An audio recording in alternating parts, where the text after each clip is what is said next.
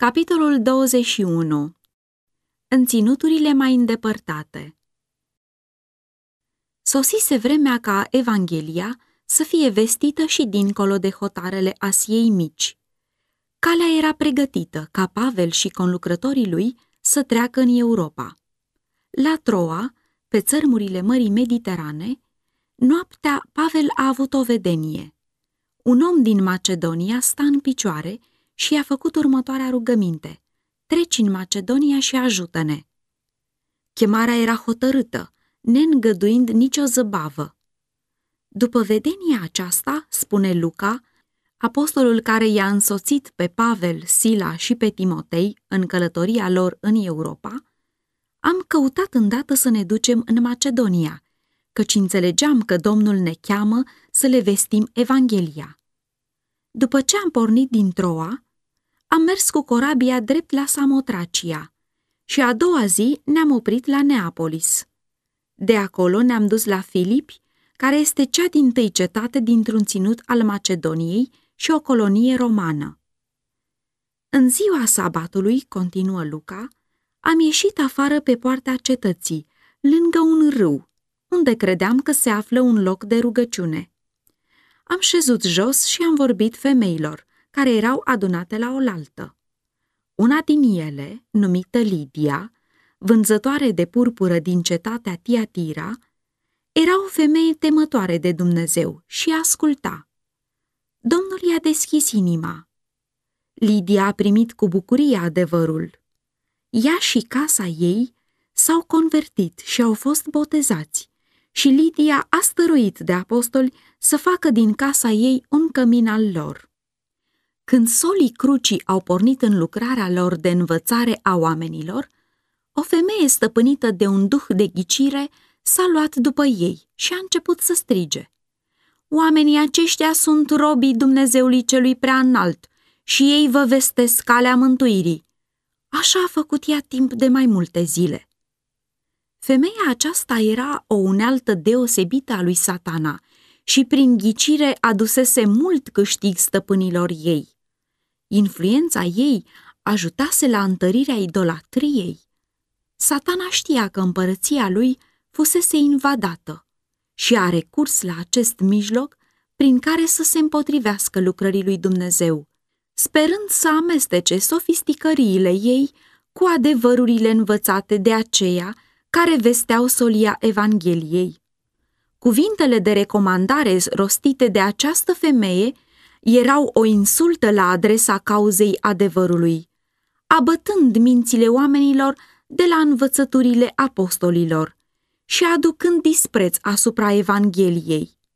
Și prin ele mulți erau făcuți să creadă că aceia care vorbeau mânați de Duhul și prin puterea lui Dumnezeu erau mânați de același spirit ca și acest emisar al lui Satana. Pentru o vreme, apostolii au răbdat această împotrivire, dar după aceea, sub inspirația Duhului Sfânt, Pavel a poruncit spiritului rău să o părăsească pe femeie. Tăcerea ei imediată a mărturisit că apostolii erau slujitorii lui Dumnezeu și că demonul i-a recunoscut ca atare și a ascultat de porunca lor. Nemai fiind stăpânită de spiritul cel rău și revenită la normal, cu o judecată chibzuită, femeia a ales să devină o urmașă a lui Hristos. Stăpânii ei însă s-au alarmat din pricina pierderii câștigului adus de aceasta. Ei au văzut că se spulberase orice nădejde de a mai primi bani de pe urma prezicerilor și ghicirilor ei și că izvorul lor de venituri va seca cu totul în curând, dacă apostolilor li s-ar mai fi îngăduit să continue lucrarea Evangheliei. Mulți alții din oraș erau interesați în câștigarea de bani, folosindu-se de amăgirile satanice. Și aceștia, temându-se de influența unei puteri care ar putea face să înceteze cu totul lucrarea lor, au strigat cu putere împotriva slujitorilor lui Dumnezeu. Ei i-au dus pe apostoli înaintea dregătorilor cu învinuirea aceasta: oamenii aceștia ne tulbură cetatea. Sunt niște iudei care vestesc niște obiceiuri pe care noi, romanii, nu trebuie nici să le primim, nici să le urmăm. Împinși de furia ațățătorilor, mulțimea s-a ridicat împotriva ucenicilor. Un spirit ostil a pus stăpânire pe mulțime, o atitudine aprobată de autorități, care au rupt veșmintele apostolilor și au poruncit să fie biciuiți. După ce le-au dat multe lovituri, i-au aruncat în temniță și au dat în grija temnicerului să-i păzească bine. Temnicerul, ca unul care primise o astfel de poruncă, i-a aruncat în temnița dinăuntru și le-a băgat picioarele în butuci. Apostolii au avut de suferit chinuri groaznice din pricina poziției dureroase în care fuseseră lăsați, însă nu au murmurat. Dimpotrivă, în întunericul acela dens și al apăsării izolării din închisoare, ei s-au încurajat unul pe altul prin rugăciuni și au cântat laude la adresa lui Dumnezeu, fiindcă au fost găsiți vrednici să sufere rușine pentru El. Inimile lor erau însuflețite de o adâncă și sinceră iubire pentru cauza răscumpărătorului lor. Pavel cugeta la persecuția pe care el a adus-o asupra ucenicilor lui Hristos și se bucura acum că ochii săi fuseseră deschiși ca să vadă și inima lui să simtă puterea glorioaselor adevăruri pe care altădată le disprețuise. Plini de uimire, ceilalți întemnițați au auzit sunetul rugăciunii și al cântecului, venind din temnița cea dinăuntru. Ei fuseseră obișnuiți să audă urlete și gemete, blesteme și înjurături, spărgând liniștea nopții, dar niciodată mai înainte ei n-au auzit cuvinte de rugăciune și cântări de laudă, înălțându-se din celula aceea întunecoasă. Gardienii și întemnițații se mirau și se întrebau cine ar putea fi oamenii aceștia, care, înghețați, flămânzi și chinuiți, puteau totuși să se bucure. În timpul acesta, dregătorii s-au întors spre casele lor, felicitându-se că, prin măsuri luate la timp și hotărâte, au stins o răzvrătire. Însă pe drum ei au mai aflat unele amănunte cu privire la caracterul și lucrarea oamenilor pe care hotărâseră să fie biciuiți și întemnițați. Ei au văzut femeia care fusese eliberată de sub influența satanică și au fost șocați de schimbarea înfățișării și purtării ei. În trecut, ea pricinuise multe necazuri în cetate. Acum era liniștită și tăcută. Când și-au dat seama că, mai mult ca sigur, aplicaseră la doi nevinovați pedeapsa cea aspră a legii romane, s-au mâniat pe ei înșiși și au hotărât ca dimineața să poruncească eliberarea apostolilor pe ascuns și, însoțiți de străjeri, aceștia să fie conduși afară din cetate, dincolo de orice primejdie sau violență din partea gloatei. Însă, în timp ce oamenii erau cruzi și răzbunători sau vinovați de moarte, fiindcă își neglijaseră răspunderile solemne puse asupra lor, Dumnezeu n-a uitat să fie îndurător față de slujitorii săi. Întreg cerul se interesa de aceia care sufereau din pricina lui Hristos și îngerii au fost trimiși să viziteze închisoarea. La sosirea lor, pământul s-a cutremurat. Ușile cele grele și ferecate ale închisorii s-au dat în lături. Lanțurile și cătușele au căzut de la mâinile și picioarele întemnițaților și închisoarea a fost inundată de o lumină strălucitoare. Cu surprindere, temnicerul auzise rugăciunile și cântecele apostolilor întemnițați. Când ei au fost aduși acolo, el a văzut rănile lor umflate și sângerânde și totuși chiar el a poruncit ca să le strângă picioarele în butuci. Se așteptase să audă din partea lor gemete și blesteme, dar în loc de acestea, El a auzit cântece de bucurie și laudă. Temnicerul adormise cu aceste sunete în urechi, dar a fost trezit de cutremur și de zgâlțâirea zidurilor închisorii. Sărind îngrozit în picioare, el a văzut cu spaimă că toate ușile închisorii erau deschise și deodată îl străfulgeră teama că întemnițații au scăpat. El își aminti cu ce poruncă hotărâtă fuseseră încredințați Pavel și Sila în grija lui în seara trecută și era sigur că moartea avea să fie pedeapsa pentru aparenta neîmplinire credincioasă a datoriei. În amărăciunea sufletului său, a crezut că era mai bine să moară, chiar de mâna sa, decât să fie supus unei osândiri rușinoase. Trăgând sabia, era tocmai să se omoare, când glasul lui Pavel s-a auzit în cuvinte pline de îmbărbătare. Să nu-ți faci niciun rău, căci toți suntem aici. Fiecare era la locul său, reținuți de puterea lui Dumnezeu, exercitată printr-unul dintre întemnițați. Asprimea cu care temnicerul s-a purtat față de apostoli nu trezise niciun resentiment. Pavel și Sila aveau spiritul lui Hristos și nu spiritul răzbunării.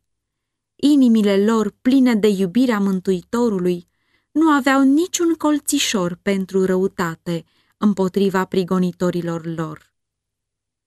Temnicerul a zvârlit sabia și, cerând o lumină, s-a grăbit să ajungă în închisoarea dinăuntru. El avea să vadă ce fel de oameni erau aceștia, care răsplăteau cu bunătate cruzimea cu care ei fuseseră tratați. Ajungând acolo unde erau apostolii și aruncându-se înaintea lor, el le-a cerut iertare. După aceea, scoțându-i afară, i-a întrebat: Domnilor, ce trebuie să fac ca să fiu mântuit? Temnicerul s-a cutremurat când a văzut mânia lui Dumnezeu manifestată prin cutremur. La gândul că cei închiși ar fi scăpat, el fusese gata să moară de propria sa mână. Dar acum toate aceste lucruri păreau de mică importanță în comparație cu temerea cea nouă și ciudată care îi frământa mintea, precum și dorința de a avea liniștea și voioșia arătate de apostoli în suferință și ocară. Pe fețele lor, el a văzut lumina cerului. El a înțeles că Dumnezeu intervenise într-un chip minunat spre a le salva viața. Și, cu o putere deosebită, cuvintele femeii posedate i-au venit în minte: oamenii aceștia sunt robii Dumnezeului celui prea înalt și ei vă vestesc calea mântuirii. Cu deplină umilință, el le-a cerut apostolilor să-i arate calea vieții. Crede în Domnul Isus și vei fi mântuit, tu și casa ta, au răspuns ei, și i-au vestit cuvântul Domnului atât lui cât și tuturor celor din casa lui. Apoi, temnicerul a spălat rănile apostolilor, iar după aceea a fost botezat de ei împreună cu toată casa lui.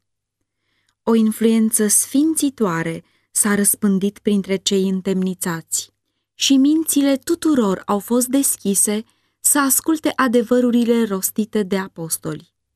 Ei erau convinși că Dumnezeul cărora îi slujeau acești oameni îi scăpase din robie. Locuitorii din Filipi fuseseră foarte înspăimântați de cutremur și când dimineața slujbașii închisorii au spus dregătorilor ce se întâmplase peste noapte, aceștia s-au speriat și au trimis pe lictori să dea drumul apostolilor. Dar Pavel a spus: după ce ne-au bătut cu nuiele în fața tuturor, fără să fim judecați, pe noi, care suntem romani, ne-au aruncat în temniță și acum ne scot afară pe ascuns, nu merge așa. Să vină ei singuri să ne scoată afară.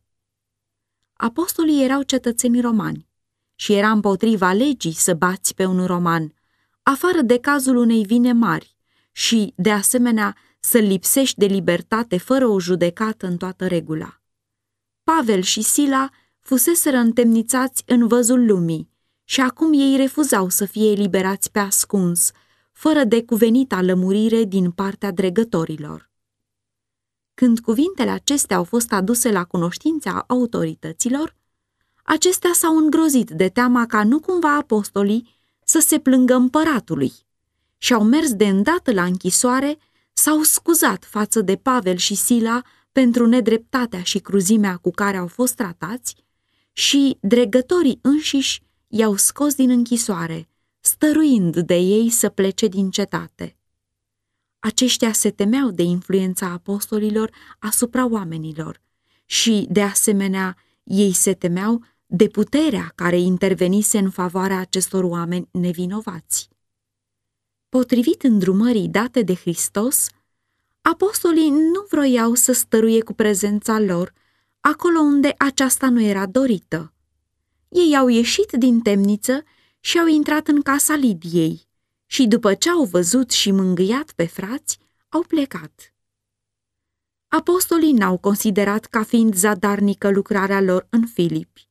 Ei întâmpinaseră multă împotrivire și prigoană, dar intervenția providenței în favoarea lor și convertirea temnicerului și a casei lui au răsplătit din belșug batjocura și suferința pe care o înduraseră.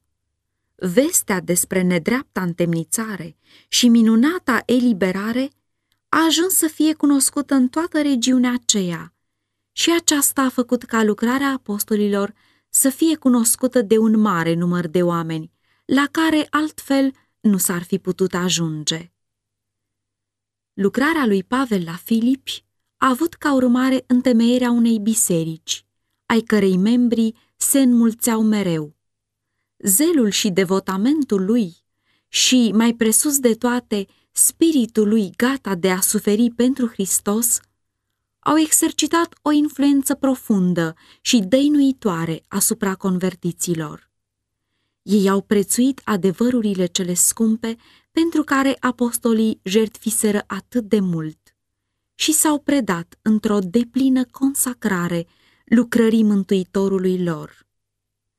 Că această biserică nu a scăpat de prigoniri este arătat de unele cuvinte din epistola lui Pavel către ei. El spune: cu privire la Hristos, vouă vi s-a dat harul nu numai să credeți în El, ci să și pătimiți pentru El și să și duceți, după cum și faceți, aceeași luptă pe care ați văzut-o la mine. Totuși, atât de mare era statornicia lor în credință, încât el spunea: mulțumesc Dumnezeului meu pentru toată aducerea aminte pe care o păstrez pentru voi. În toate rugăciunile mele mă rog pentru voi toți, cu bucurie pentru partea pe care o luați la Evanghelie, din cea dintâi zi până acum. Filipeni, capitolul 1, versetele 3-5, 29 și 30. Grozavă este lupta ce are loc între puterile binelui și ale răului în centrele importante unde solii adevărului sunt chemați să lucreze. Noi n-avem de luptat împotriva cărnii și sângelui, spunea Pavel, ci împotriva căpetenilor, împotriva domniilor, împotriva stăpânitorilor întunericului acestui veac. Efeseni 6:12. Până la încheierea vremii va dăinui conflictul dintre Biserica lui Dumnezeu și aceia care se găsesc sub stăpânirea îngerilor răi. Primii creștini erau deseori chemați să întâmpine puterile întunericului față către față. Prin amăgiri meșteșugite și prin prigoană, vrăjmașul s-a străduit să-i abată de la dreapta credință. În vremea de acum, când sfârșitul tuturor lucrurilor pământești se apropie cu pași iuți, Satana depune eforturi disperate să prindă lumea în cursă. El născocește multe planuri pentru a ocupa mințile și a abate atenția de la adevărurile absolut trebuincioase mântuirii. În fiecare loc, uneltele lui se grupează cu sârguință alături de aceia care sunt potrivnici legii lui Dumnezeu. Arhiamăgitorul este la lucru spre a introduce elemente de confuzie și răscoală și oamenii sunt plini de un zel care nu este în armonie cu cunoștința ce o au. Păcătoșenia atinge o culme nemai atinsă vreodată mai înainte și totuși mulți slujitori ai Evangheliei strigă pace și siguranță. Dar solii cei credincioși ai lui Dumnezeu trebuie să meargă înainte cu lucrarea lor. Îmbrăcați cu întreaga armura cerului, ei trebuie să înainteze fără teamă și biruitori, neîncetând niciodată lupta lor, până când solia adevărului pentru timpul acesta n-a ajuns până la ultimul suflet la care se putea ajunge.